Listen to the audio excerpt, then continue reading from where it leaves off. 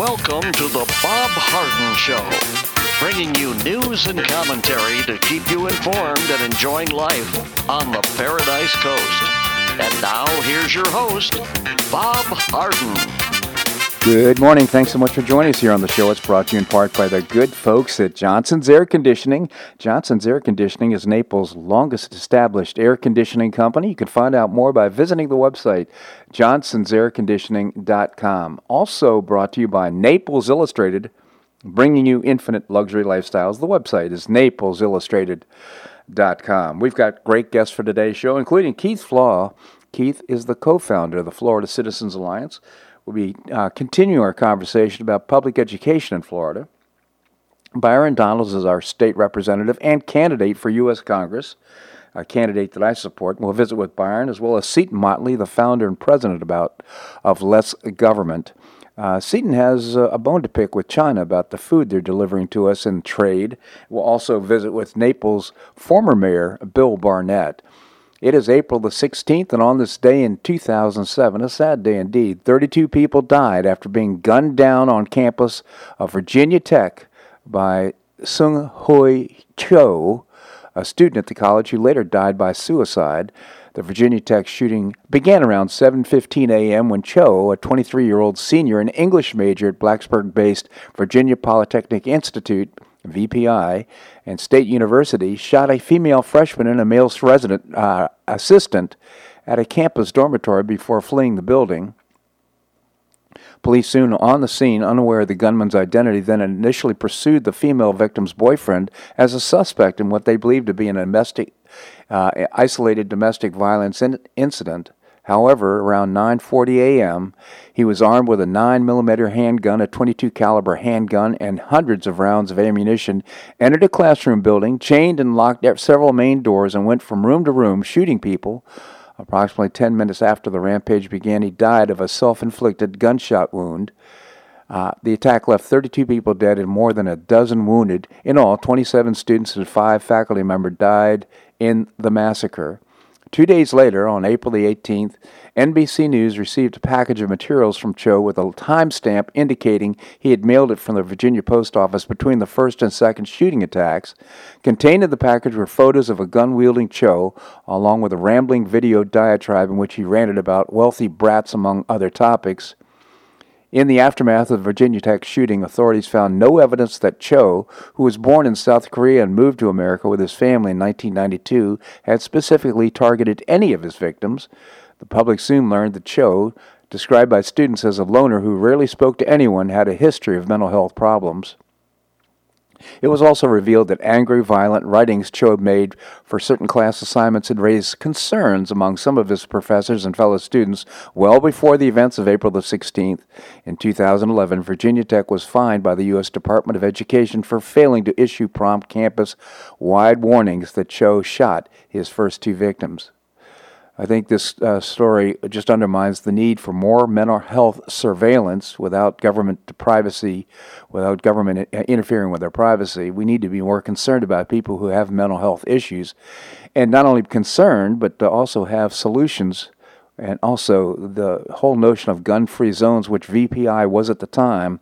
If one of those professors, 5 of them who died, had been armed, perhaps less violence and murder mayhem would have occurred. Just my opinion. Well, this year is turning out to be an historically dry, as well as driest in decades here in Collier County. Not only has it been hot, winds have also conspired to dry out the landscape enough so that the National Oceanic and Atmospheric Administration declared last week nearly all of Florida be in a moderate drought. Collier is among the driest counties in the state, scoring upwards of 700 on the Keach-Byram Drought Index, which is a measure of moisture levels in the soils and plants. 0 marks extremely wet times, and 750 is the ceiling. We're at 700, so it's pretty severe, as you can see. It's about as dry as you can get. The South Florida Water Management District says Lee and Collier counties are about 4.2 inches below normal wetness or rainfall for this time of year. That's about 33% of normal rainfall from January through April the 15th, according to district records. The good news is it's definitely possible we could see some rain in the coming week in Southwest Florida, and Thursday we'll have our first chance as the front moves through the region. That's good news. We do need the rain. Well, U.S. stocks fell yesterday as dismal economic data and first quarter earnings reported compounded concerns over the extent of damage from the coronavirus outbreak. In further evidence of economic damage from the coronavirus, U.S. retail sales plunged 8.7% in March. Manufacturing output dropped by the most in over 74 years, and a survey showed manufacturing activity in New York State plunged in April to its lowest in series history. The Dow Jones Industrial Average fell 445 points yesterday. That's right now it was down actually over 600, so it was a nice comeback at the end of the day. That was good news, and the futures are up. The Dow futures are up over 100 right now, so hopefully it'll hold on to the gains garnered at the end of the day yesterday and going into today's trading. President Donald Trump confirmed yesterday that the White House Coronavirus Task Force would release new guidelines for reopening the country today. The battle continues, but the coronavirus response coordinator Deborah Birx said that in the last 5 or 6 days showed declines in coronavirus cases across the country. But she said the Americans should still practice social distancing guidelines, acknowledging that asymptomatic carriers of the virus could still spread the disease. Data suggests that nationwide we have passed the peak on cases, Trump said. Hopefully that will continue and we'll continue to make great progress, said Birx. Other states were still managing more cases, such as Rhode Island, where the virus is spreading from both the metro areas of Boston and New York City. Each of these governors and each of these mayors will have to make some decisions after the guidelines are put out, said Birx. Pence revealed that 24% of counties in the United States have no reported coronavirus cases, and less than half of the states in the United States have less than 2,500 cases per state. He acknowledged, however, that some states would continue to practice social distancing guidelines. We're going to reflect on the fact that, as the president said, there are areas of the country that will require continued mitigation. I don't know about you, but I plan on continuing mitigation until this thing is gone. And by that, I mean just distancing, social distancing, not necessarily all the severe measures that we have in place right now. It's just good health practice. President Trump announced during the White House address yesterday that he's considering adjourning Congress and it's making me smile, and using its absence to make political appointments. If the House will not agree to adjournment, I will exercise my constitutional authority to adjourn both chambers of Congress, he said, and apparently he has this authority in the Constitution. The president claimed, I don't think it's ever been done though, the president claimed his administration is understaffed and blamed congressional Democrats for holding up his confirmations and stonewalling his agenda. Trump added that he has constitutional authority to dismiss both chambers and accused Congress of failing the American people and shirking their responsibilities as elected leaders. The current practice of leaving town while conducting phony pro forma sessions is a dereliction of duty, and the American people cannot afford during this crisis, he said. It's a scam, what they do, he said, and it is a scam. What that would allow us to have recess appointments for the president and to get these people appointed. He pointed out that some people have been waiting for over 2 years to get the appointment. They've left their jobs and so forth. They're ready to go, but Congress just moves very slowly, taking the maximum time for these confirmations. Well, Democrats in Georgia are vowing to take revenge against a colleague who voiced his support for President Trump but said he would remain a Democrat. Now, I'm repeating this story because, again, it's just something else that makes me smile. This guy, here's what he said. It's very simple to me. President Trump's handling of the economy, his support for historically black colleges, his criminal justice initiatives drew me to endorse his campaign. State Representative Vernon Jones said to the Atlanta Journal-Constitution this week. And Jones represents one of the most Democratic districts in Georgia and has held his seat representing parts of DeKalb and Rockdale counties in the suburbs of Atlanta since 2017. Local Democrats voiced outrage at Jones's announcement this week. I'm aware that Representative Vernon Jones has endorsed Donald Trump, tweeted John Jackson, chairman of the DeKalb County Democrat Party. This in no way is acceptable. Actions will be taken, he said. Steering committee also meeting on Thursday. I will address this more later, he tweeted. Jackson did not specify what action he or the body would take against Jones. Nikema Williams, the chairwoman of the state Democrat Party, called Jones an embarrassment. Look, this is all about groupthink, isn't it? And the guy, he's telling the truth, and they want to take action against him. He made clear today, by choosing to stand with a racist president who has made an all-out assault on black Americans, see, she just interprets it just totally different, and he's tried to rip away our health care, she said. Vernon Jones doesn't speak for Georgians, and neither does Donald Trump, which is why Georgians will send him home in November 2020. Well, you know what? I have my doubts about that, quite frankly. I wonder if perhaps what Vernon Jones has done might have other black people in DeKalb County saying, you know what, maybe he's right. Maybe he's done a great job for us. And what have the Democrats done in the past? Probably not much. So he may have an impact on the politics in Georgia. This segment of the show brought to you by the good folks at Johnson's Air Conditioning, Naples' longest established air conditioning company. Visit johnsonsairconditioning.com. Also brought to you by Naples Illustrated, bringing you infinite luxury lifestyles. The website is naplesillustrated.com. By the way, when you go to the website, subscribe to On the Town. It's a weekly publication of highlights going on here in Collier County. All right, coming up, Keith Flaw, the co-founder of the Florida Citizens Alliance. That and more right here on The Bob Harden Show on the Bob Harden Broadcasting Network.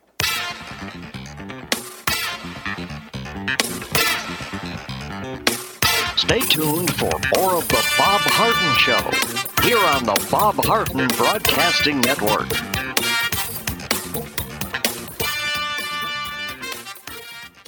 I'm Bob Harden, the host of The Bob Harden Show. One of my favorites for breakfast or lunch is Lulabee's Diner, providing great service, fabulous food, and a rockin' good time. Lulabee's Diner is a throwback to the 60s, complete with great music and a fabulous 60s decor. What I like best is a blend of great food, great value, and terrific service. Most of the friendly waitstaff has been part of Lulabee's for years. I enjoy the great choices for breakfast and lunch, and you'll find the menu has everything and anything to satisfy your taste. Lulabee's offers catering, party platters, lunch boxes, and more. Lulabee's Diner will quickly become one of your favorites for breakfast or lunch. No reservations are needed. Check out the website at lulabees.com and stop by Lulabee's Diner, open from 8 a.m. until 2 p.m. 7 days a week. Lulabee's Diner in the Green Tree Shopping Center at the corner of Immokalee and Airport Pulling Roads. Stop by Lulabee's Diner for fabulous food and for a forever cool rockin' good time.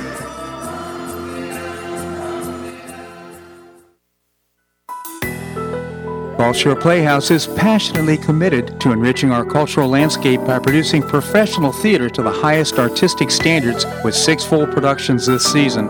But did you know that Gulf Shore Playhouse brings unique theater education programs and opportunities for children, teens, and adults alike? Education is a vital component of Gulf Shore Playhouse's mission, providing programs aimed at enriching the lives of our children, teens, and students of all ages.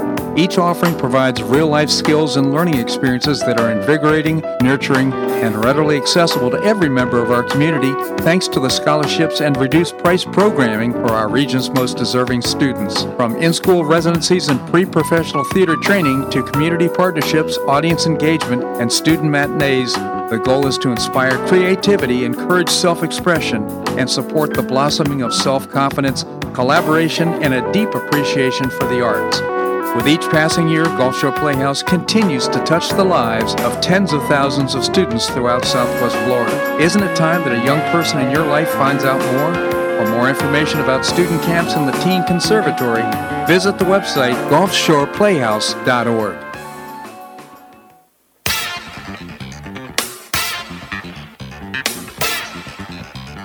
Welcome back to the Bob Harden Show. And now here's your host, Bob Harden. Thanks so much for joining us here on the show. It's brought to you in part by the Foundation for Government Accountability, creating policies and programs to get able-bodied folks off of welfare and back to work. Well, it's an initiative that'll continue after the pandemic's over, but the website, check it out. It's thefga.org. Coming up, we're going to visit with our state representative and candidate for U.S. Congress, Byron Donalds. Right now we have with us Keith Flaw, as I mentioned before the break. He is the co-founder of the Florida Citizens Alliance. Keith, thank you so much for joining us. Good morning, Bob. Good morning, Keith. Tell us about the Florida Citizens Alliance. Well, we're a grassroots coalition of now well over 100 groups across the state, and we focus on K through 12 education reform. And that's actually what I'd like to talk a little bit about today. One of our key founding principles was to inspire the rebirth of liberty and to protect and preserve our founding values and principles. And what we're seeing today, it's just amazing, is what we're seeing is and witnessing is the voluntary participation in the destruction of our Constitution and individual rights across this country because of the reaction to this coronavirus. I couldn't agree more. My overriding concern about this whole thing right now is where will we end up in terms of our freedoms and our liberty after this is all over, and you can just see the encroachment of what's happening. I'm thinking about the Tucker Carlson interview last night with the governor of New Jersey. Did you see that? Yeah, I did. I thought, in fact, that was one of the things I wanted to highlight in this interview. I thought Tucker did an artful job of setting up and then closing. He set it up by starting out with why is it why did you make the decision to keep liquor stores open?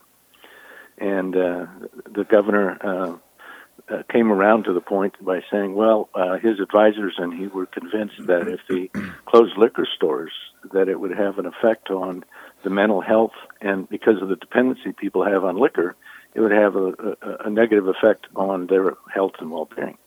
And then Carlson went on to say, the next point was, well, why did you decide it was okay to close churches?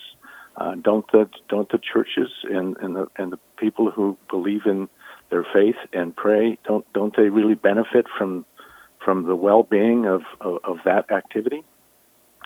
And the governor's response is, well, he met with all of the many of the church leaders, and they voluntarily agreed that what they were doing was right. Carlson then came back, and I thought this was amazing. He said, what gives you the authority as the elected official of the state of New Jersey to take away the First Amendment rights of the freedom of religion and the freedom to assemble? Yeah, I mean, I think what he said was, what about the Bill of Rights? Did you give that any consideration in your decision? Right. He said, no, I didn't. Yeah, he admitted that he didn't. Yeah. It was just amazing. And then we see this across the country, and there are many examples, of course, Michigan, Governor Whitmore up there and what she's doing, Mississippi. We actually saw our own Board of County Commission attempt to do this a couple of weeks ago. They were just going to throw our Constitution under the bus and felt they had the right to do that. It's just amazing. Yeah, tell us about what the Collier County Commissioners did. I'm not aware of this. Oh, yeah. A couple of weeks ago, in fact, a number of us were there testifying. They attempted to... in fact, Byron Donalds, who's your next speaker, was there and did an excellent job, along with Representative Rommel. But what they tried to do was put an ordinance in place that picked and chose the winners of what businesses could stay open and what businesses had to close. And a number of us were there. It was a 4-hour hearing, a special hearing, and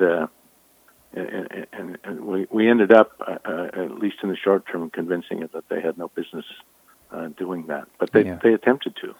All out of fear. A lot of fear. Yeah, well, the fear is quite a motivator, and of course we're seeing this in Michigan right now. It's just great to see the people protesting against the usurpation of power by the governor of the state of Michigan, and there is a protest. They're driving around. They're keeping their social distancing, not breaking the laws, but kind of jamming up traffic in the Capitol, and she's done some pretty atrocious things. You know, I said this yesterday, and I'll say it again on the show. In a crisis, some people say, just do something, and I suggest, no, why don't you undo something?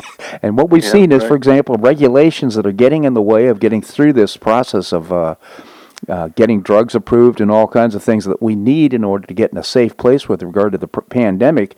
A lot of the things that are holding us up are the regulations that are getting in the way, so it's a great opportunity for the president to undo something. Yeah, absolutely. I don't know if you're aware of it, but it was probably 8 or 9 years ago now, one of our Supreme Court justices here in Florida did a survey. And he went out to the people of Florida and he said, without peeking, without looking it up, name the 5 rights in the First Amendment. You know that only 2% of the people in Florida can do that? It's not surprising. If you don't know your rights, how do you know when they're being taken away? Yeah. And what we're witnessing is people, this is the failure of our education system for 2 generations. Mm-hmm. We're not teaching our constitutional values to our kids, and now those kids are voters, and those kids are voluntarily giving up their rights. It just drives me nuts. Well, the voila, what's the result of that, of course, is the followers of Bernie Sanders wanting Medicare for all and all these different atrocious things that really encroach on our rights. I think you're absolutely right, and it's really a shame. Kids, just think about this. The irony that kids, what do they want more than anything else? Freedom. Kids want freedom from parental oppression and school oppression, all kinds of things. They want freedom, and yet we don't teach them what protects their freedom when they become adults and become responsible for their own lives. Exactly. I mean, it's amazing to watch what's going on, and so many people across the country are, like I said at the beginning, they're voluntarily participating in the willful destruction of our Constitution and their individual rights. Well, coming back full circle, though, I do believe the president and the way he's conducting himself by creating guidelines for opening up the states, I think he's doing a pretty good job of not crossing the boundary. What are your thoughts? No, I agree. That gets into another whole discussion of how do we get into this place with these faulty models. Yeah. And now the results and it was just I would argue that we way overreacted. Yeah, absolutely. Well, but we are where we are, and I think he is doing a great job of managing through that. But we have to get our country open. That's right. And I think one of the things is to allow the American people to make their own decisions with regard to their own personal health and their financial well-being. People can decide not to go to work if they're vulnerable to the disease. And not to say that there won't people that are going to die. I mean, people will die. People will get sick. But, we see the death rate now is at about 0.4%. And we should move forward, and we risk life. Life is risky. So we're all going to die someday. Exactly right. Again, Keith Flaugh, the co-founder of the Florida Citizens Alliance, terrific organization. Keith, you and Pastor Rick have done a fantastic job in just 8 years of getting us to where you have tremendous influence in Tallahassee in protecting kids' education, parental rights. I encourage our listeners to go to the website, goflca.org, goflca.org, and check it out. Very robust website. Keith, genuinely appreciate you coming on the show. Thanks so much for joining us. Thank you, Bob. Have a great weekend. You as well. Thank you. Coming up, we're going to visit with Byron Donalds, our state representative and candidate for U.S. Congress. That and more right here on The Bob Harden Show on the Bob Harden Broadcasting Network.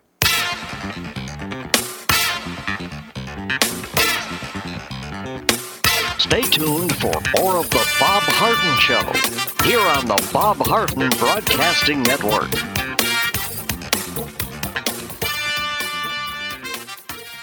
Blue Provence Restaurant is a favorite dining destination for many Neapolitans, including Lyndon and myself. Located in an historic building in the heart of Old Naples at Creighton Cove, Blue Provence offers a mix of French bistro cooking with bold, fresh, Floridian flavors. During the governor's stay-at-home notice, Blue Provence is offering pickup curbside takeout options 5 nights a week, Tuesday through Saturday. To place an order, just call 261-8239, Tuesday through Saturday from 4 to 7 p.m. A 20% discount will be applied on all food orders during these unprecedented times. Complement your order with amazing wines from the Blue Provence Retail Wine Store, offering amazing choice and value. Blue Provence Wine Store is open Monday to Saturday, 9 to 12 p.m. and has one of the most eclectic and fun wine cellars offering 10% off cases. Visit BlueProvenceNaples.com or call 261-8239. That's 261-8239. Blue Provence French Restaurant in the heart of Old Naples.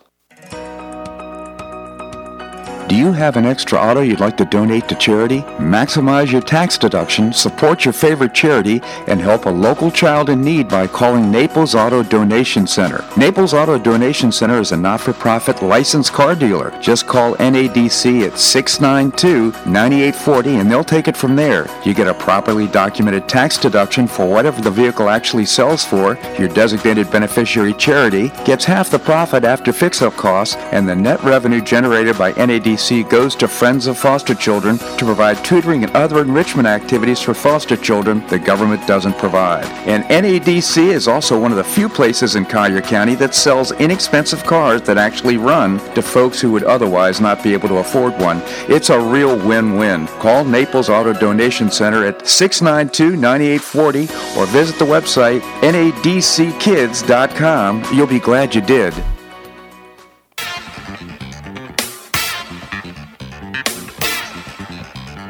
Welcome back to the Bob Harden Show. And now here's your host, Bob Harden. Thanks so much for joining us here on the show. It's brought to you in part by Gulf Shore Playhouse, bringing you professional New York-style theater at its very best. And, of course, the season's been canceled, the balance of the season. But next season has already been planned, and it's up and running. Big education programs going this summer. Check it out at gulfshoreplayhouse.org.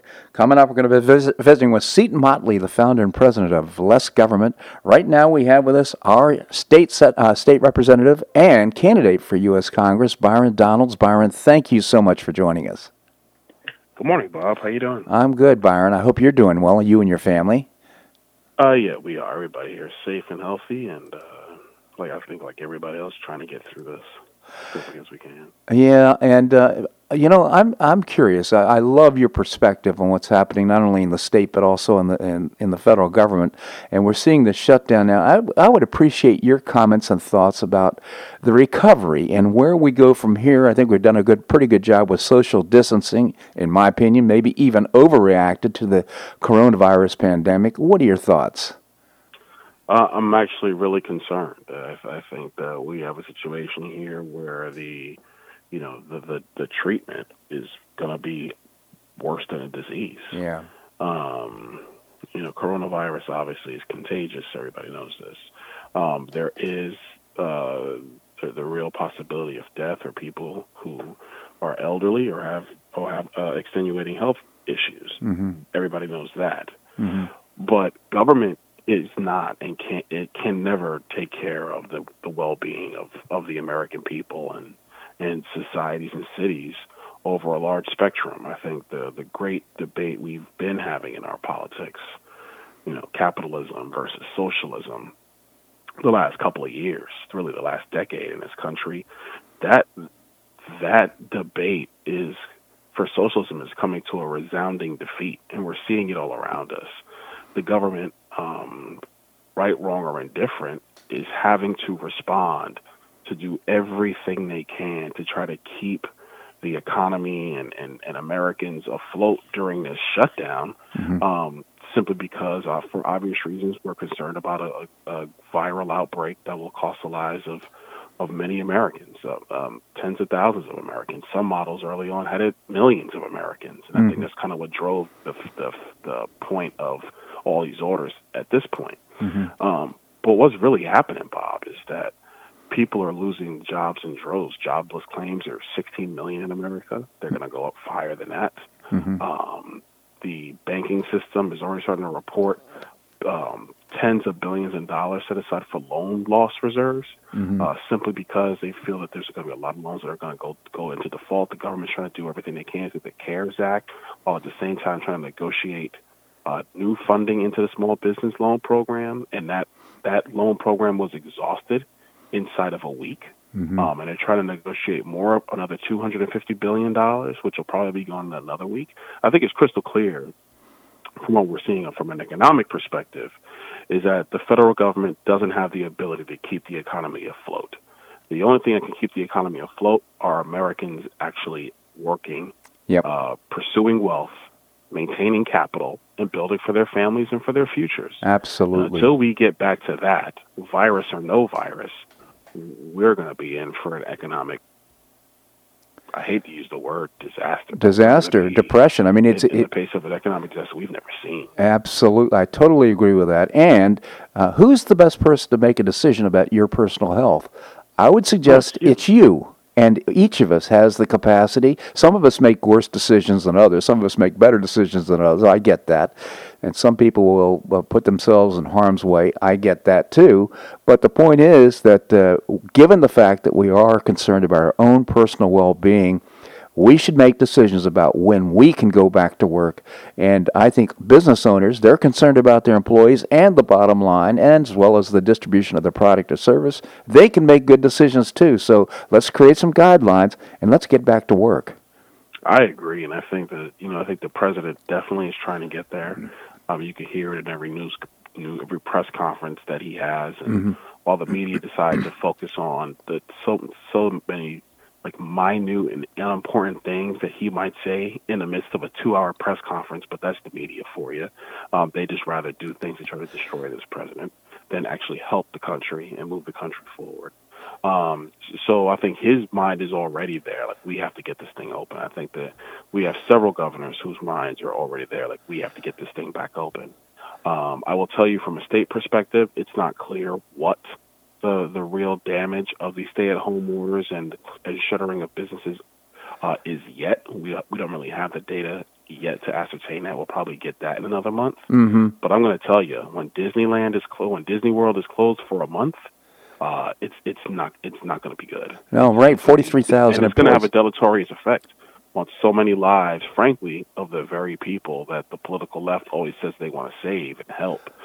They're the people that are being crushed by this. Well, it's just shameful what we're seeing on the left, too. Nancy Pelosi is referring to the president's response to the coronavirus as, quote-unquote, almost sinful in a 2-hour conference call yesterday. Right now, a group of 90 House and Senate Democrats are demanding the president stop building the wall on the Mexico border right now because of the coronavirus. They just seem to be out of touch with what's going on right now. Instead of trying to save the country, they're just trying to be obstreperous and difficult. Well, what they're focused on is politics, and let's be clear. They have one focus in mind, and that's to beat the president. They find themselves in the most enviable political position. The media obviously hates the president, and the president's really not too fond of the media either, so right. There you go. The media always cover for the Democrats anyway. Right. And they're not in a position of power really in government. And so they have the full ability to sit there and throw spitballs and just say whatever they want and not to be held accountable because they have that one goal in mind, and it's making Donald Trump a one-term president. Virus or whatever else happens as far as they're concerned. It's really disgusting, especially when you looked at the negotiations that were going on with the CARES Act behind the scenes on Capitol Hill, and it took another 3 or 4 days for that legislation to pass. The level of funding and stimulus funding was monstrous. Right. But you have to take into account that if government is going to be the thing that stops the economy from moving, then government does have a responsibility to step in to try to help people continue their lives and stay on their feet until the economy comes back. Because it will come back, Bob. That's right. I think that part's clear. Yeah, that's right. That's simply because people, number one, are sick and tired of sitting in their house. Right. Number two, people always have the innate desire to go and to earn something and to build something and to do something. And so when you have those two innate desires there, that's why I think the economy is going to come back. The issue isn't the American people wanting to work or wanting to run their businesses or even wanting to earn money through their businesses, and as a result of that, they hire people to help them do that. The issue is government going to get out of the way? And exactly. What guidelines are going to go along with us doing the things that people normally do in their everyday lives? And I think that if the quicker we get back to that, the better. And I know that there are going to be people who disagree with me because of the mortality factor with this virus. But like I said at the beginning, the treatment for this public health crisis is going to be far worse than the public health crisis itself. Couldn't agree more. Again, Byron Donalds, our state representative, must also congratulate you. You raised over $330,000 in the first quarter for your campaign. We didn't get a chance to talk about that right now, but I definitely support Byron Donalds for U.S. Congress. He will be an outstanding representative for us in our district. I encourage our listeners to go to your website, ByronDonalds.com. ByronDonalds.com. Check it out. And, of course, money is the mother milk of politics. Byron could use your support, so make a donation as well. Byron, genuinely appreciate you coming on the show. Thanks so much for joining us. Thanks for having me, Bob. You have a wonderful day. You as well. Thank you, Byron. All right, coming up, we're going to visit with Seton Motley. Seton is the founder and president of Less Government. We're going to do that and more right here on The Bob Harden Show on the Bob Harden Broadcasting Network.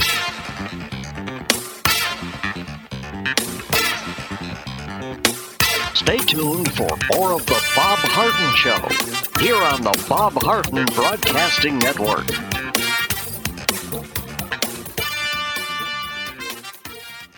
For the best in food and drink as well as great live entertainment, go to the Dogtooth Sports and Music Bar. Formerly known as Weekend Willie's, the Dogtooth Sports and Music Bar has terrific new local owners offering a great new upscale decor and a fabulous new menu. Linda and I are weekly regulars to hear live blues, but you can stop by anytime for great food and drink, to watch your favorite sporting event, or to hear great live entertainment 5 nights a week. The Dogtooth Sports and Music Bar is located at 5310 Shirley Street, just off Pine Ridge Road, and it's open from 11 a.m. until close every day. Visit the website dogtoothnaples.com or call 431-7004. That's 431-7004. I hope we'll see you there.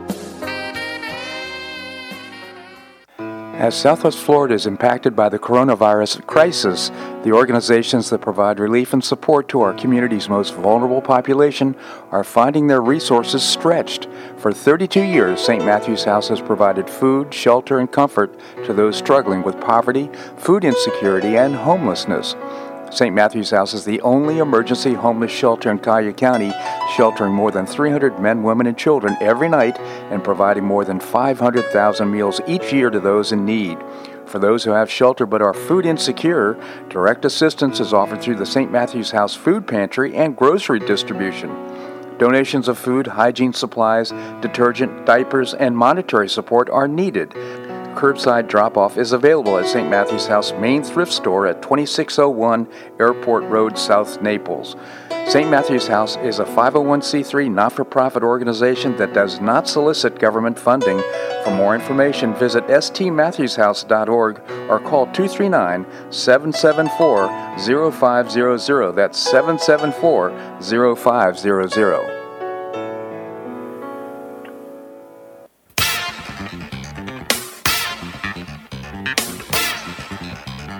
Welcome back to the Bob Harden Show. And now here's your host, Bob Harden. Thanks so much for joining us here on the show. It's brought to you in part by Gulf Shore Playhouse, bringing you professional New York-style theater at its very best.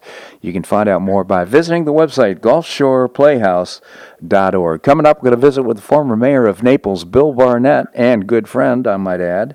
Right now we have with us Seton Motley, as I mentioned before the break. He is the founder and president of Less Government. Seton, thank you so much for joining us. Thank you very much, sir. How are you? I'm well, thank you. I hope you're doing well up there in the Washington, D.C. area. Well, thank God I'm an hour away from that. But yes, thank you. Okay, on the Eastern Shore, one of the most beautiful. Western Shore, one of the most beautiful places in the United States, I think. The whole. It's very. I have to wear sunglasses at my desk right now because the sun's so bright. Wow, yeah. Well, that's good. So, Seton, you wrote what I thought was a very impactful and interesting column about China providing a lot of our food and the drugs and food that we consume. And it hasn't been all good, so maybe you can tell us about it. Well, this is one of those things where, Trump, since at least the late 80s, has been saying our business dealings with China is absurd and our trade deals in general are absurd. And with this China virus hitting us, the general public is becoming privy to information that only people who, like me, who follow this stuff closely were aware. For example, upwards of 90% of our pharmaceuticals come from China, are manufactured in China. Right. And I just think that's a staggering number. I think that's unbelievably ridiculous that we shouldn't be buying anything. We shouldn't be buying anything from China at all, period, as just a general rule. But the fact that the medicine to save us from the China virus has to come from China is just insane. It's unbelievably stupid. We've been sold out, as Trump said, by both parties for decades in D.C., going all the way back to Nixon and Henry Kissinger, those morons. But so the food, of course, is a problem. Obviously, one of the theories of where this virus came from is, Wuhan for decades, or a couple decades, has been rumored to be the city where China has bioweapons labs. Right. And the rumor is employees are so broke that they test the bioweapons on bats and dogs. And then the employees take the bats and dogs to the wet markets and sell them for food. Oh, come on, really? Yes. And we should ban the way how even Bill Maher is calling for a global ban on the wet markets. And the reason it's called a wet market is the reason certain military teams are called wet teams. It means they get bloody. Yeah. There are live dogs and bats at the wet market. You order one, they kill it, and serve it and hand it to you. Right. That's what it is. So, the fact that we rely on these people for anything, they don't care about. Look how they're handling the Wuhan virus amongst their own people. They don't care about the health of their own people. Do we really think they care about ours? Yeah. Well, yeah. One of the things. It's so stupid, and of course, we're now going through a conversation because of this stupid shutdown. If I see one more headline about the virus caused economic meltdown. No, the virus didn't cause this. Bad government policy did. Yep. Shutting down everything did. But as we go through this, I was just watching CNBC when you called, and there's, Andrew Sorkin, of course, is a left-winger on the morning show, and he's complaining that we're prioritizing, for instance, airlines over other things, and Larry Blankfein, who handled the 9/11 not the 9/11 payouts. He did the 9/11 payouts and the Katrina payouts or something else. The oil explosion in the Gulf, and he handled the government payouts for that. And he said, "Well, the Congress has prioritized that if we don't have an airline industry anymore, we've got a problem nationally for national security and other." And of course, in my article, I say, "Gee, what's more important than domestic food production?" Yeah. Well, before you get on a plane, before you go to work, before you go grocery shopping, you got to eat. Well, and the fact that we're this reliant on other countries, for our foods, we talk about supply chain all the time. What about our food supply chain? Well, here's the thing. We're relying on countries that do not practice the sort of basic hygiene we take for granted here. Yeah. And, we certainly can't, we're obviously not able to regulate these countries on it, and nor should we. If they want to murder bats in a wet market and then eat them, that's fine, but we shouldn't be ordering anything from a place that does that. Yeah, I would agree with that. Because their basic level of hygiene and just human respect for humanity is significantly lower than ours, and we probably shouldn't rely on them for very much. No, I couldn't agree more. I mean, do you remember the little scandal about baby food having poison in it? Where did the poison baby food, the poison pet food? Yeah, that came from China. All of it was. In the article, you know how I love to do those link avalanches, the headline link avalanches. Right. I give like 10 or 15 examples of different food products for humans and in one or two instances pets that were poisoned or poison indicates intent. Maybe it was just accidental, but they were bad and sent out of China to us. Yeah. So we need to get control of our food chain and food supply. And to your point, we need to have as soon as possible. We need to move our food production and drug, and I'm talking about medical drugs, to the United States and not in China for crying out loud. It's like 96% of our drugs come from China. It's the dumbest thing in the world. Absolutely. Again, Seton Motley, the founder and president of Less Government. It's at lessgovernment.org. You can also visit Less Government on Facebook.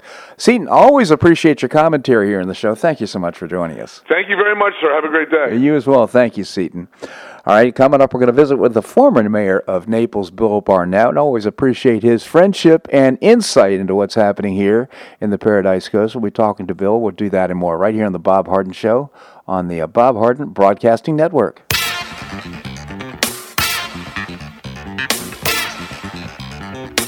Stay tuned for more of the Bob Harden Show here on the Bob Harden Broadcasting Network.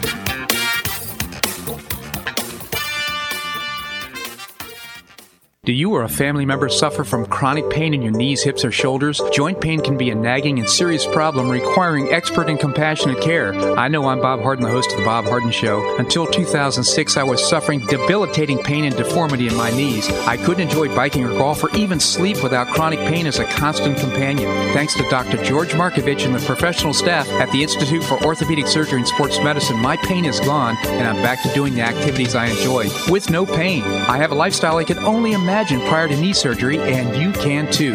Call the Institute for Orthopedic Surgery and Sports Medicine. They will thoroughly evaluate your condition, provide personalized, state-of-the-art treatment, and help you relieve your pain and get back to your active lifestyle. At the Institute for Orthopedic Surgery and Sports Medicine, your care will be professionally managed through every phase of your recovery. For an initial consultation, call the Institute for Orthopedic Surgery and Sports Medicine, located off Tamiami Trail in Bonita Springs, at 482-5399. That's 482-5399. You listen to The Bob Harden Show, so why not market your company to our loyal listeners? Ads are played live on each show and then archived so listeners can hear the show and your ad at their convenience. Each advertising package includes a banner on bobharden.com with a link to your website at no extra charge. Join Lulabee's Diner, Johnson's Air Conditioning, Blue Provence, and many others who advertise on the show. Call me at 598-3889, that's 598-3889, or send an email to bobharden@hotmail.com to design an ad program that's just right for your business and your budget. You'll be pleasantly surprised at the cost and the value. Several advertisers have been with me for years. Find out why by calling 598-3889 or send me an email to bobharden@hotmail.com. You'll be glad you did.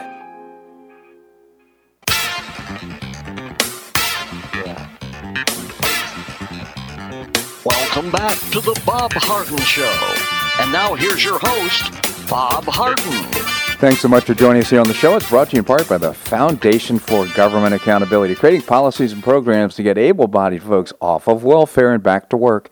And you can find out more by visiting the website, thefga.org. We have with us the former mayor of Naples, Bill Barnett. Bill, thank you so much for joining us.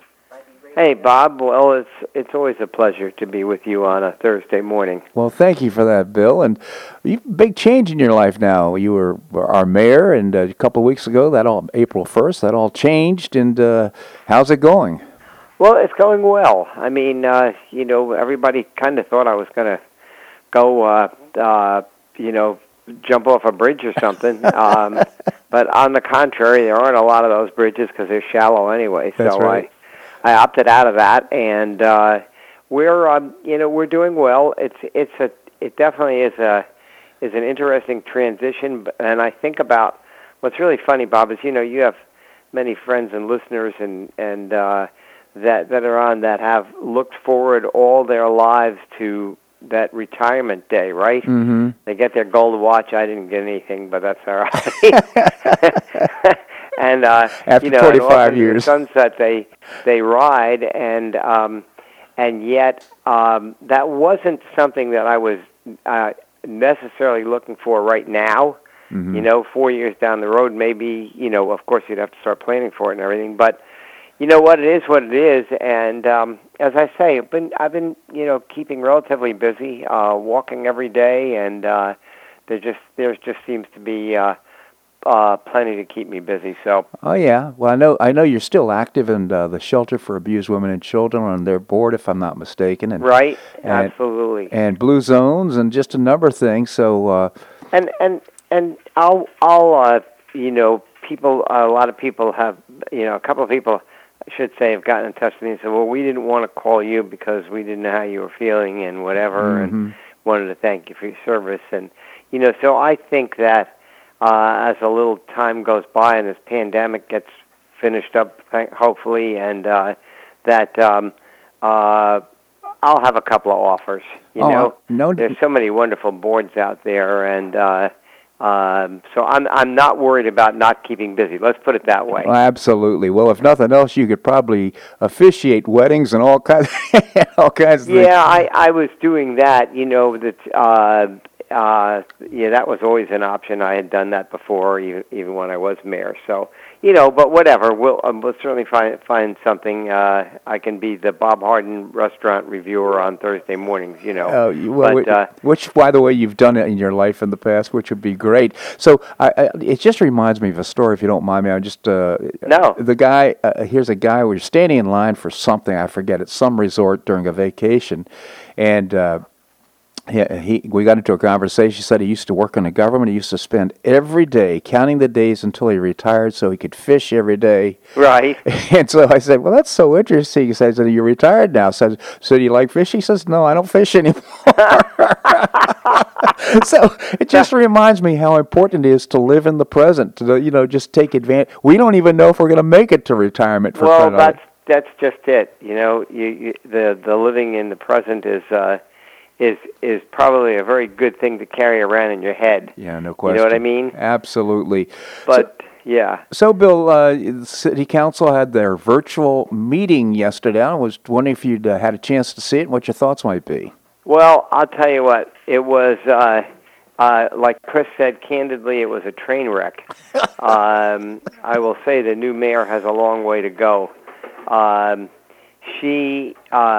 She berated about everybody she possibly could, from our city attorney to the city manager to past councils, past mayors, procedures. She was on a power struggle yesterday. She arguing with the city manager about who should take charge during an emergency situation, and arguing about the charter. And they lasted, Bob. They went till pretty close, because Chris and I were waiting for dinner. We were just home like as normal, but they lasted till 6 o'clock yesterday. Huh. I mean, and it's not sour grapes. Yeah. For me, I mean, we're watching, and we're, I guess, judging as to which direction they're going to, and she would bring up stuff in the past and say, look, all I want to do is move forward. And so they set a pretty aggressive schedule with workshops and everything else, and so we'll have to wait and see. The bottom line was that they really and truly, even though it worked okay, the virtual meeting. Mm-hmm. I still maintain they didn't have to have a meeting, and the sad thing was for the public. They're talking about things like vision and things that we worked so hard on, and you can't have the public there to respond. They said, well, you can email your comments. It's not the same as being there speaking in front of your peers, saying why you like something or why you don't. And when you start talking about those issues of the vision and Gulf Shore Boulevard and things like that, you need the public there. Yeah. And there wasn't any, they couldn't, because you're only allowed 10 people, no more than 10 in a room. So it was pretty impossible. Yeah. And that's going to be an issue. So hopefully the pandemic, we're starting to see some light at the end of the tunnel. I think you heard that, Bob.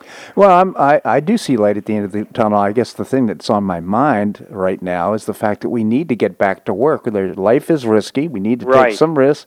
So I think people are chomping at the bit. I think they want to get back to their jobs, to start networking with people. We can certainly do some social distancing, but hey, the economy is going to tank if we don't get back to work. Well, I think the president is going to address that today, from what I understood last night. Said that today he's going to say something about that.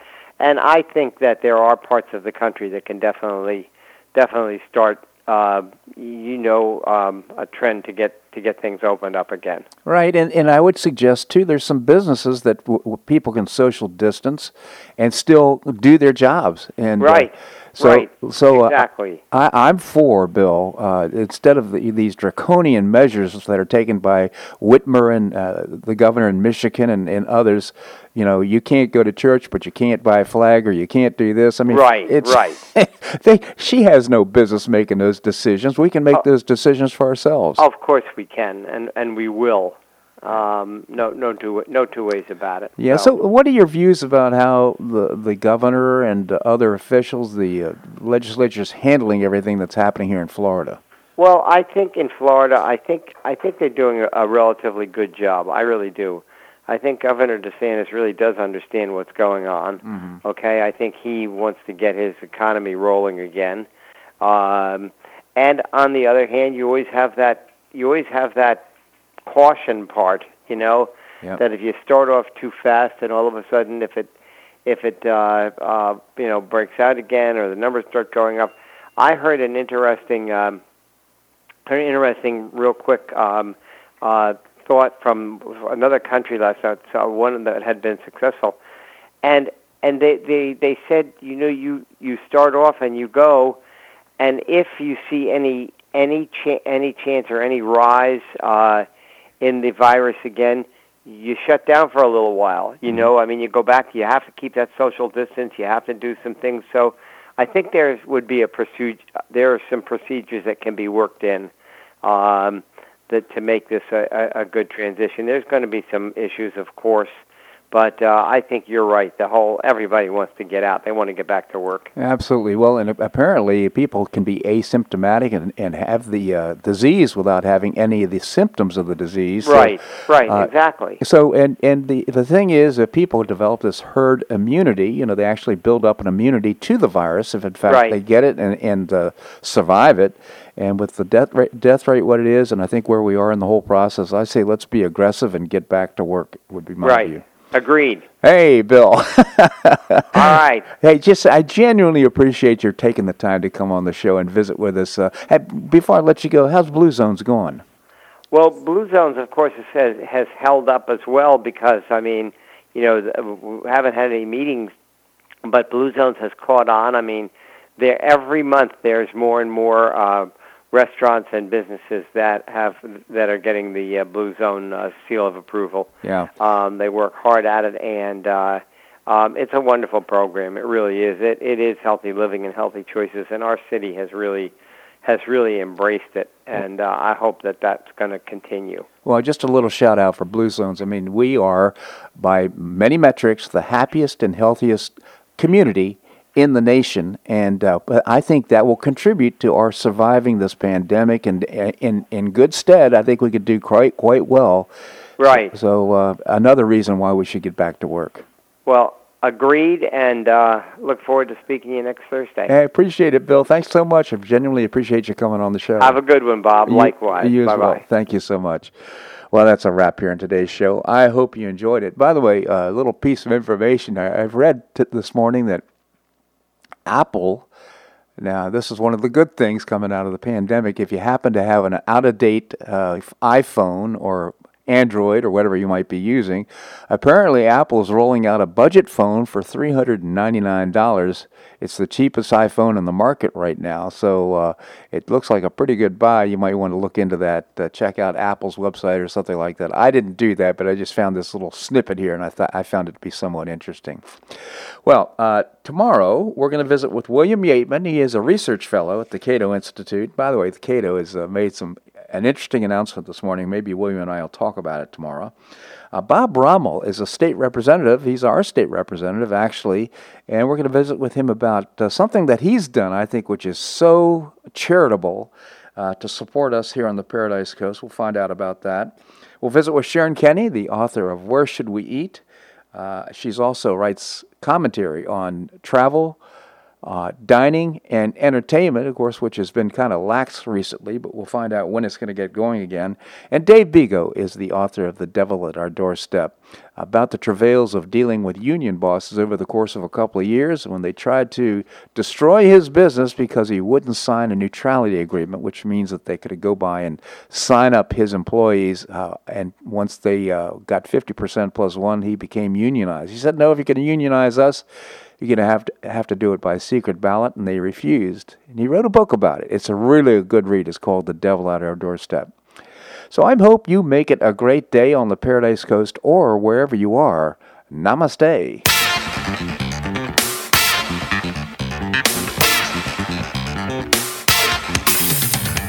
Thanks so much for listening to The Bob Harden Show on the Bob Harden Broadcasting Network. For more information and audio files of previous shows, visit www.bobharden.com.